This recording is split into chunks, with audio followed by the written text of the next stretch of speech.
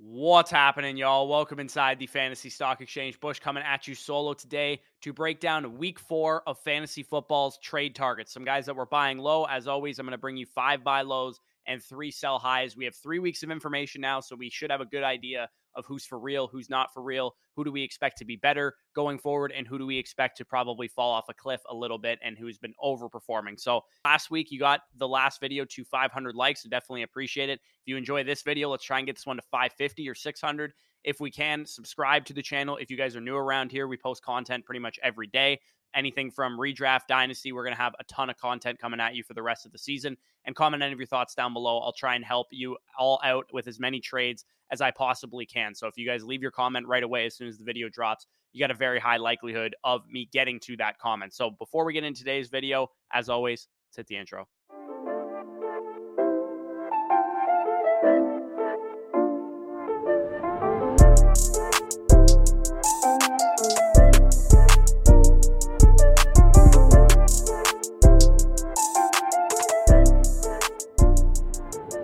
Okay, so quick recap of last week's buy lows. If you guys missed last week's video, I'm pretty sure, honestly, all of them still apply. I talked about Joe Mixon, Austin Eckler, Javonte Williams, Elijah Moore, and the elite tight ends, George Kittle, Darren Waller, and Kyle Pitts. And really, aside from Kyle Pitts, I think all of those guys still had down weeks. So you could definitely still go after all of those players. And if you want to hear, more in-depth breakdown on why I'm going after them, go check out last week's video because all that stuff kind of still applies as well. But let's start off with the first guy or the first group of guys that I'm going to talk about in today's video, which is Joe Burrow and the Cincinnati Bengals. And the reason I'm buying low on these guys, I talked about Mixon last week because lost in the shuffle of the rocky start that Cincinnati's gotten off to, they're 1-2, they dropped their first 2 games, is the fact that they're running the third fastest pace offense in the NFL right now. 24.2 seconds per snap was faster than any team in the NFL last year. And they're also passing at the highest rate of any NFL team, 74% in neutral script situations. So Joe Burrow and the Cincinnati Bengals, in my opinion, are on the precipice of exploding from an offensive standpoint. Ja'Marr Chase has had 2 bad performances in a row. T. Higgins hasn't been outstanding either. Burrow's been solid, but he hasn't been elite. And I broke down Joe Mixon's case last week. This Bengals offense still has the same ceiling that we all expected, right? What we're seeing out of the Miami Dolphins is pretty much what we expected to see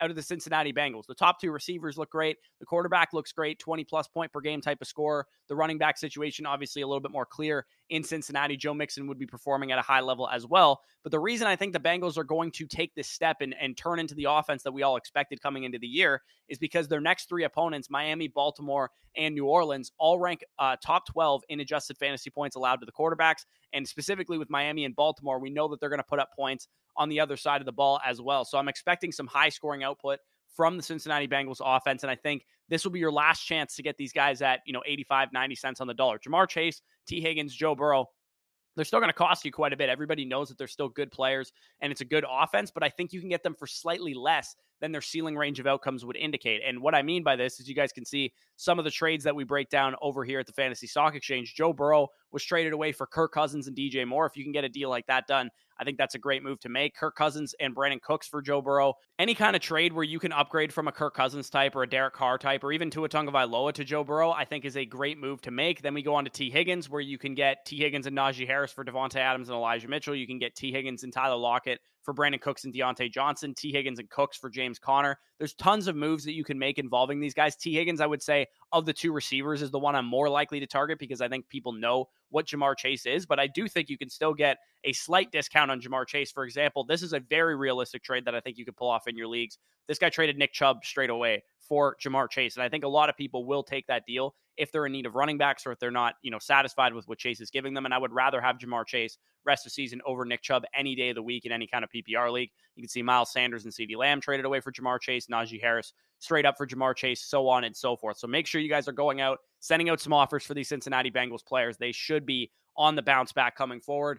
And number 2, we have Leonard Fournette. Another offense that I expect to be bouncing back is the Tampa Bay Buccaneers. He is RB20 in scoring right now, and it's really not his fault because he hasn't scored a touchdown yet. And this offense in Tampa Bay is so banged up that they're 23rd in the NFL in scoring, which is not where we expect them to be, right? We expected the Tampa Bay Buccaneers offense to be a top 10, top 5 type of unit. Mike Evans will be back this week. He was suspended last week. Julio Jones and Chris Godwin should be back in the coming weeks as well, weeks 4, weeks 5, week 6. And also we have some guys coming back to the offensive line. Starting left tackle Donovan Smith is expected to play week 4 against Kansas City. Ryan Jensen, the Pro Bowl center who's been out since the preseason games, he should be back at some point during the season, maybe in October, November type of area. Reinforcements are coming for this Tampa Bay Buccaneers offense, and Leonard Fournette will eventually have the huge workload that he's already seeing. You guys can see it on the screen right now. His workload is unmatched by pretty much everybody in the NFL. Like Christian McCaffrey, Saquon Barkley, Jonathan Taylor, and Joe Mixon. Like, this is the elite gold standard of workloads in the NFL.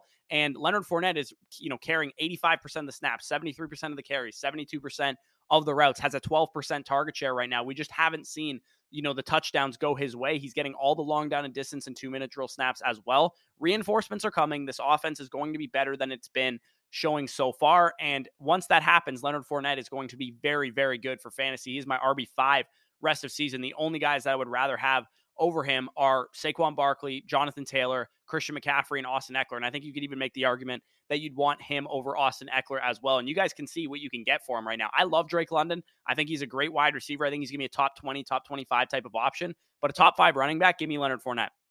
If you can somehow get Leonard Fournette for Clyde Edwards-Helaire, I would even be willing to add a pretty solid piece on top of Clyde to get to Leonard Fournette. I think that is a steal of a move. I would rather have Leonard Fournette than Javonte straight up. I would rather have Leonard Fournette than, any tight end really, like in that area where Conklin is going and A.J. Dillon combined. I think you can get some really, really good value on Leonard Fournette right now. So make sure you guys are sending out offers for him.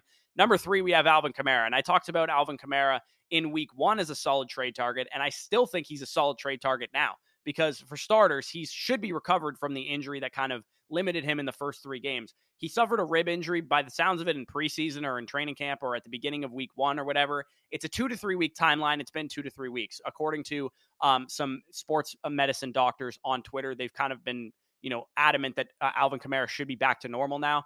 Alvin Kamara is also a great player, right? He's simply just not playing at his best right now. He's still getting great usage. The same goes for this offense, too. Jameis Winston is not playing well. He's currently not practicing as of today. But even if he's out or if he's limited in any way, Andy Dalton is a capable backup that they can move to, and I don't think it affects the offense a ton.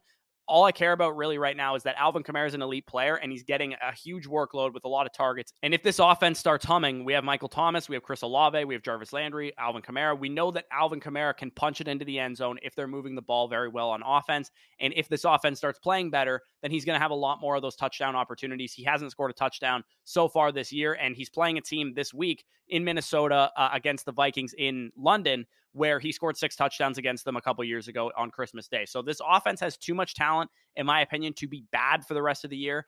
I think better days are ahead for the New Orleans Saints, and they're basically a more well-coached version of the Denver Broncos. There's just too much talent around them to fail and to continue playing this bad. So I'm expecting a big-time bounce back for Alvin Kamara and the Saints offense. So make sure you guys are going and sending out offers for him. A lot of running backs in Alvin Kamara's territory are not very, highly sought after right now. It looks like Dalvin Cook and Austin Eckler and Joe Mixon, Leonard Fournette, all these guys look like bums compared to the wide receivers that were drafted around them. But I do think that's going to correct itself in the coming weeks. Number 4 we have is Breece Hall. Now, Breece isn't exactly what I would call a buy low, because if you're playing a more sharper league, people are going to know why you're trading for Breece Hall. He just had 11 targets this week. He outsnapped, he outtouched Michael Carter for the first time all season, and we know he was a highly decorated prospect, 2nd-round pick, best running back in the draft, and he just finally started to take command of this backfield a little bit. But that's not the only reason I'm buying Breece Hall. I'm buying Breece Hall because we also have Zach Wilson, who's expected to return this week, and the reason I think he's a buy low candidate is because I think a lot of people will make the conclusion, which is very lazy in my opinion, that Joe Flacco helps this offense more than Zach Wilson. And not only that, but that he also helps the running backs a lot more because he's going to check down more. And that might be true. But what I'm thinking with Zach Wilson and why I think it's more important that he plays than it is that Joe Flacco plays is because, as I've said repeatedly, young quarterbacks never have this cast of talent around them in their second year, right? We never see Garrett Wilson, Elijah Moore, Corey Davis, and these 2 running backs and Tyler Conklin around a young quarterback this early on in their career. I think Zach Wilson has a lot of talent. He has a lot of talent to work around this offense with to help him take the next step. And most of the market right now thinks that he is a foregone conclusion going to be a terrible quarterback and that he hurts the offense the second he's back. So I think you can combine that with the star prospect profile we have for Breece Hall, what we've seen from a usage standpoint, and there's some uncertainty surrounding Zach Wilson and how good of a quarterback he's going to be. That is the prime opportunity to get a discount on Breece Hall, because if Zach Wilson does hit his range of outcomes where he's at least better than Joe Flacco, which I don't think is out of the range of possibility, and I also think there's a possibility where he's actually outright good and as good as maybe Trevor Lawrence, Tua Tagovailoa types are playing right now, I think that is the range of outcomes that you want to chase with Breece Hall. I would only make this move if you are 2-1 or if you're 3-0. I would not make this move if you're 0-3 because it does come with some risk. But I do think if you have a lot of depth on your roster, if you can go after a guy like Breece Hall on the cheap, I think this is a great stash for your playoff run and a guy that could definitely pay off big time down the stretch from a fantasy perspective. So we have number 5, another rookie, which is Treylon Burks. And this is another usage-related buy low. So if you play in a more competitive league, your league mates might be wise to what's happening here. But Treylon Burks had a meh week this week, right? He didn't produce in the stat sheet. He wasn't very good from a fantasy production standpoint, but we saw what we needed to see at a Treylon Burks. 97% of the routes this past week, and Burks is leading the Titans right now, despite being a part-time player in the first 2 games, with 23% targets per route run and 18% target share on the season, despite being a part-time player. So we know that rookies scale production as the season goes along. And so far, we've seen what we needed to see out of Treylon Burks. He's averaging over 2.0 yards per route run. He's been very efficient on his targets. He's commanding targets when he's on the field. Now we finally get those routes are given, targets are earned type of argument. He was a top 3 wide receiver in this class. He had just as much stake to claim the wide receiver 1 spot as Drake London did, as Garrett Wilson did, and we know what those guys are doing right now. So picture Garrett Wilson right now in week 1, right? That's the buy low window I'm talking about. Get Treylon Burks before that Garrett Wilson week 2 game happens,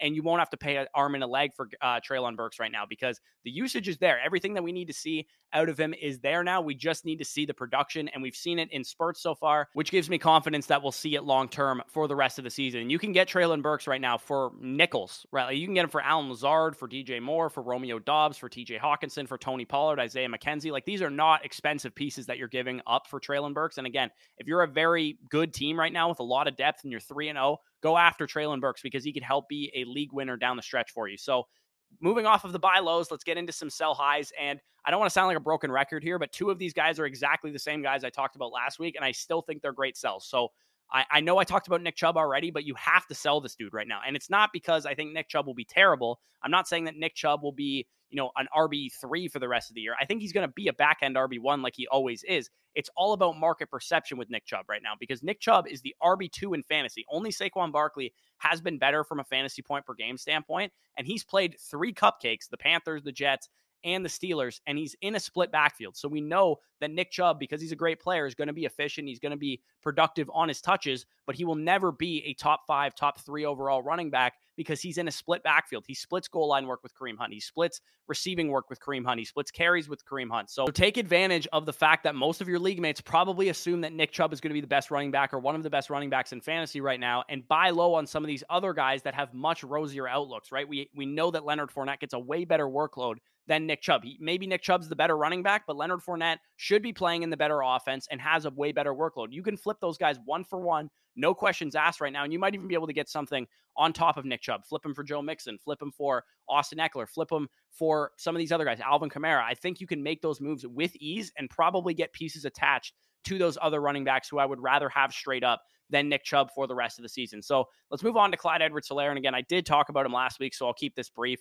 This guy's not only in a split backfield like Nick Chubb, he is literally a part-time player. He has not played more than 50% of the snaps in any game so far this season. His opportunity share is 36th in the NFL right now. We're talking about an RB3 workload who is performing as a top 5 running back. That is going to regress negatively to the mean. He's probably going to be a mid RB2, low end RB2, and that's not what his perception is, right? Again, I'm not saying he's going to be terrible. You should drop him and he's a bum. I'm saying that he's going to be back to where he should be, which is back end RB2 range. He has an RB3 workload, but because he plays for Kansas City, he can be in the back end RB2 range, just like a Devin Singletary type can be for the Buffalo Bills. So make sure that if Clyde Edwards-Helaire's market perception in your league is that he's an RB1 or he's a top 10 running back or top 5 running back, make sure you take advantage of that perception being higher than it should be.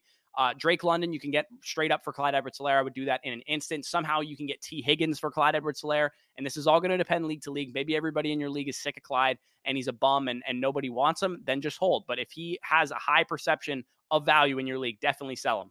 And the final guy that I talked about last week was James Robinson, although I will say that I'm probably more likely to hold on to him now after what I saw this past week versus what I've seen from James Robinson in the past. So if you don't want to sell him, by all means, hold on to him. Dameon Pierce is actually the third sell high of this video. And I talked about Dameon Pierce as a great play, a great flex option. He was in the TikTok that I did talking about must start, fix your flex options, because the Texans were even skill level with the Chicago Bears, and it ended up being a gross game, which is what I expected. But 4 of the next 5 games that the Texans play are against the Chargers, the Jaguars, the Titans, and the Eagles, and the Raiders are the other game that they play. So none of those teams are they going to be favored, right? They're not going to be going into those games with heavy favorites. This is the NFL, so any team can win on any given Sunday. But for the most part, I expect Dameon Pierce to be game scripted out of some of those games, if not most of those games. And we know that Dameon Pierce has exclusively an early down role. Like, he's getting no targets, 4% target share, 25% of the team's routes, none of the long down and distance and 2-minute drill snaps. That's all going to Rex Burkhead. So